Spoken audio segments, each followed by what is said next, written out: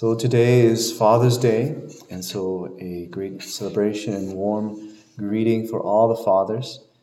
And today I think of my own father.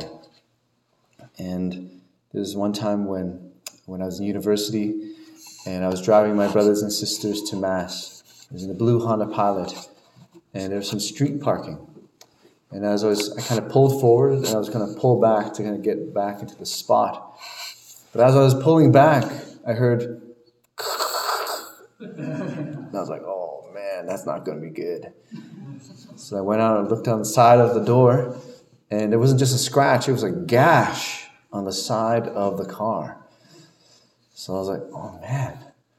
And what I realized was that there was a cement flower pot, a giant one, that was like just on the street, just enough, just so I could hit it. And so I was like, oh man, I got to tell my dad. So I went to church, and I was sweating bullets, nervous. Mass had a whole new meaning for me. Lord have mercy. Peace be with you, Dad. Peace be with you. And then finally, at the end of Mass, I went up to him and said, Dad, I scratched the car.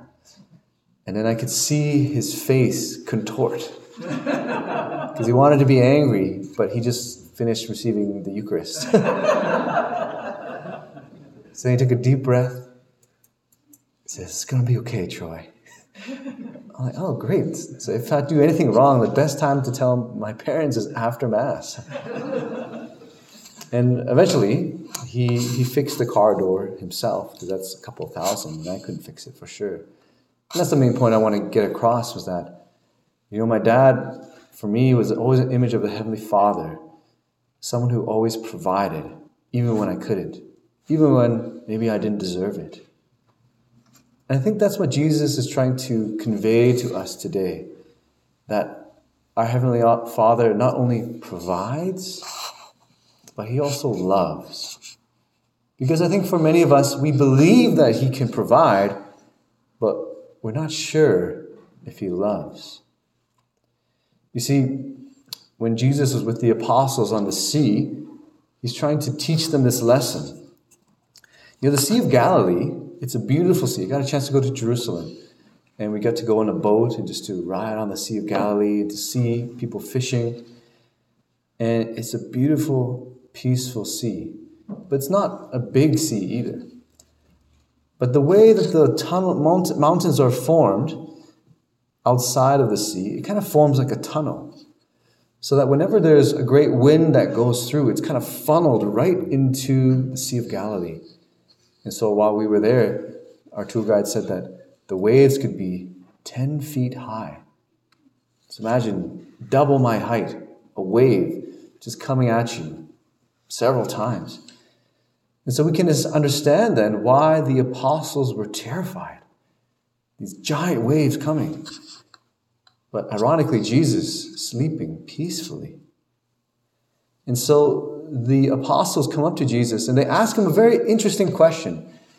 If you listen carefully, it's very perceptive. They didn't say, Master, are you not able to save us? They didn't say that. They said, Master, do you not care that we are perishing? And it's a very significant difference, because the apostles did not doubt His ability to provide. They did not doubt His power, but they doubted His love. Right? Master, do you not care? Right? Obviously, the reason why we're here is because you don't care. That's the implication, right? And I find that resonates deeply in my own life. Have you ever gone through some sort of suffering or traumatic event? And you're angry at the situation, but what's interesting is I found that I'm angry at God. That happened when I was really confused in my vocation. And something kind of traumatic happened to me. And I was angry at the situation, but I was also angry at God. Because I knew that at the snap of His finger, He could change anything. I knew that He had infinite power. I believed that. But I wasn't sure if I believed in His love. And so the waves in the gospel today are a symbol of the suffering that we all encounter, crashing upon the boat of our hearts. And so have you ever felt this way, where you doubted not his power, but you doubted his love? And I think that's why the book of Job that we hear in the first reading today kind of highlights this in a deeper way. I really encourage you to read the book of Job if you haven't already, because it's trying to answer this basic question that many people have. Why do good people suffer? Why do bad things happen to good people? Is it because of their sins? Right? And of course, in the story, Job is a righteous man and he has tons of barns, tons of children. But it begins with a test, right? Satan goes to God in the heavenly throne. He says to the Heavenly Father, he says, Job only worships you because you give him everything he needs and it's good. So then God's like, okay, I'll let you do what you need to do. So then Job loses all his material things. He loses all his children.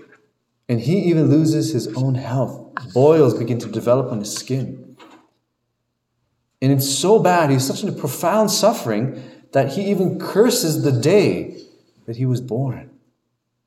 I wish I was never even born. That's how bad my suffering was. And then so what happens in the story is that his friends come to address him. It's beautiful, actually. They stay with him for 7 days, saying nothing.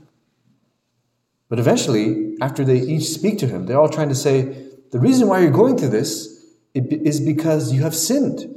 And so admit your guilt. But then Job is saying, I haven't. I've went through my conscience. I don't think I've sinned. And then eventually God addresses Job with questions. And we hear those questions in the first reading today. Right? Were you there at the foundation of the world? Right? Do you have the power to contain the sea? And at first, when I read the book of Job, it seemed like God was saying, well, Job, you don't know anything, so just shut up. But it's actually much more profound. It's much, much more profound. If you listen more carefully to the questions, they are rhetorical questions. So Job is going to say, yes, I wasn't there at the foundation of the world. I don't have the power to contain the sea. But that's what God is trying to say. Job, if you don't fully understand the mystery of creation, if you don't have the power to contain the sea, how will you understand the mystery of evil or understand the power that is able to contain it? And so what God was doing then, he's inviting Job to trust, to believe that he can provide, but that he also loves. And so God is trying to reveal to Job that there is a wisdom beyond our vision. You know, there's a lot of modern day Jobs. And the most recent modern day Job is actually the singer. And she's very inspirational. And she was on America's Got Talent. You've probably seen America's Got Talent, where these people come up and there's judges, critiquing their performance. And so this most recent video, it's probably gone viral on the internet. Her name is Jane. Her nickname is called Nightbird. And she's singing a song called It's Okay. And so you just see this beautiful, small, frail young woman with short brown hair and ripped white jeans. And the song is quite phenomenal because she's had cancer 3 times in her liver, her lung, and her spine. And she's not even 30. She hasn't actually worked in the past several years because of this cancer. And now she was singing on America's Got Talent. And so when she was singing, the song really captured the hearts of the people. There was silence in the auditorium. And even Simon Cowell, the critical guy, even he was touched. He had to take a drink just to hold himself from weeping. And he actually gave her the golden buzzer. And she said this beautiful thing at the end. She said, you can't wait until life is not hard anymore before you decide to be happy.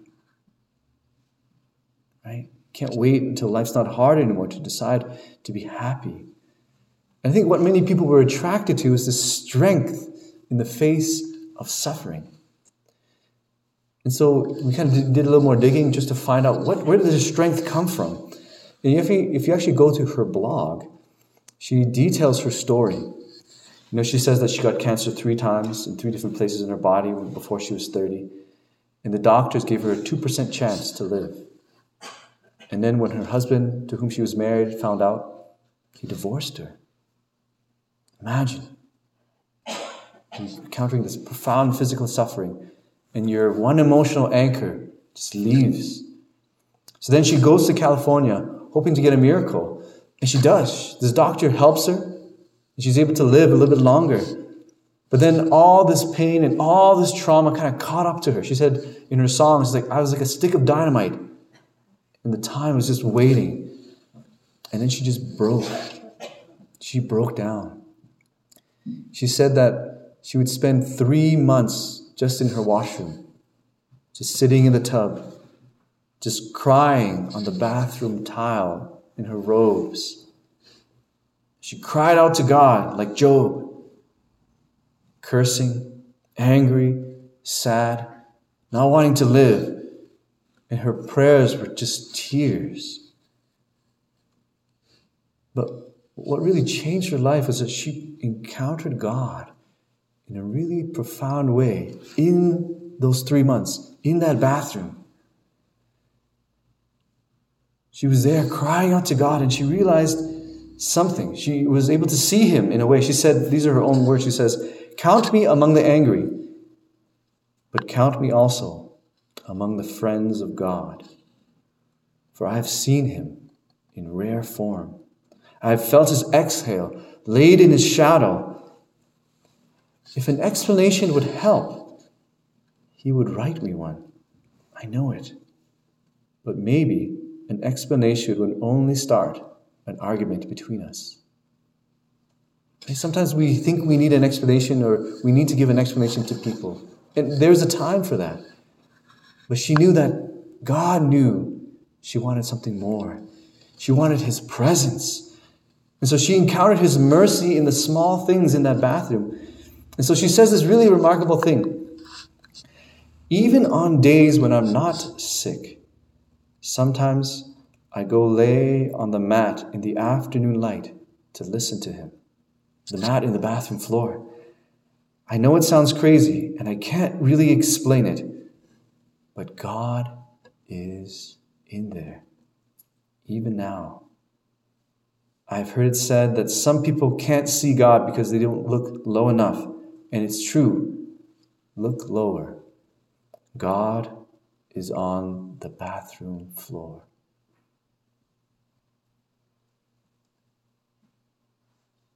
And so we don't know sometimes why God allows such profound suffering in each of our lives. And Job kind of shows us that sometimes it's beyond our comprehension. And sometimes he allows us to go to the precipice of suffering to show that even he is there. He's there in the whirlwind, in the waves, on the floor. So what is your bathroom floor? What is your place of utter desolation, pain, and abandonment? Because he wants to meet you there, just like he met the apostles, just like he met Job, just like he met Jane. He wants to show you that he can be faithful even there, that he can provide, and that he does love. And that's what Job realized in his encounter with God. And I encourage you to read later on in the story. And this is what he says after encountering God. He says, I know that you can do all things. I had heard of you by the hearing of the ear, but now my eye sees you.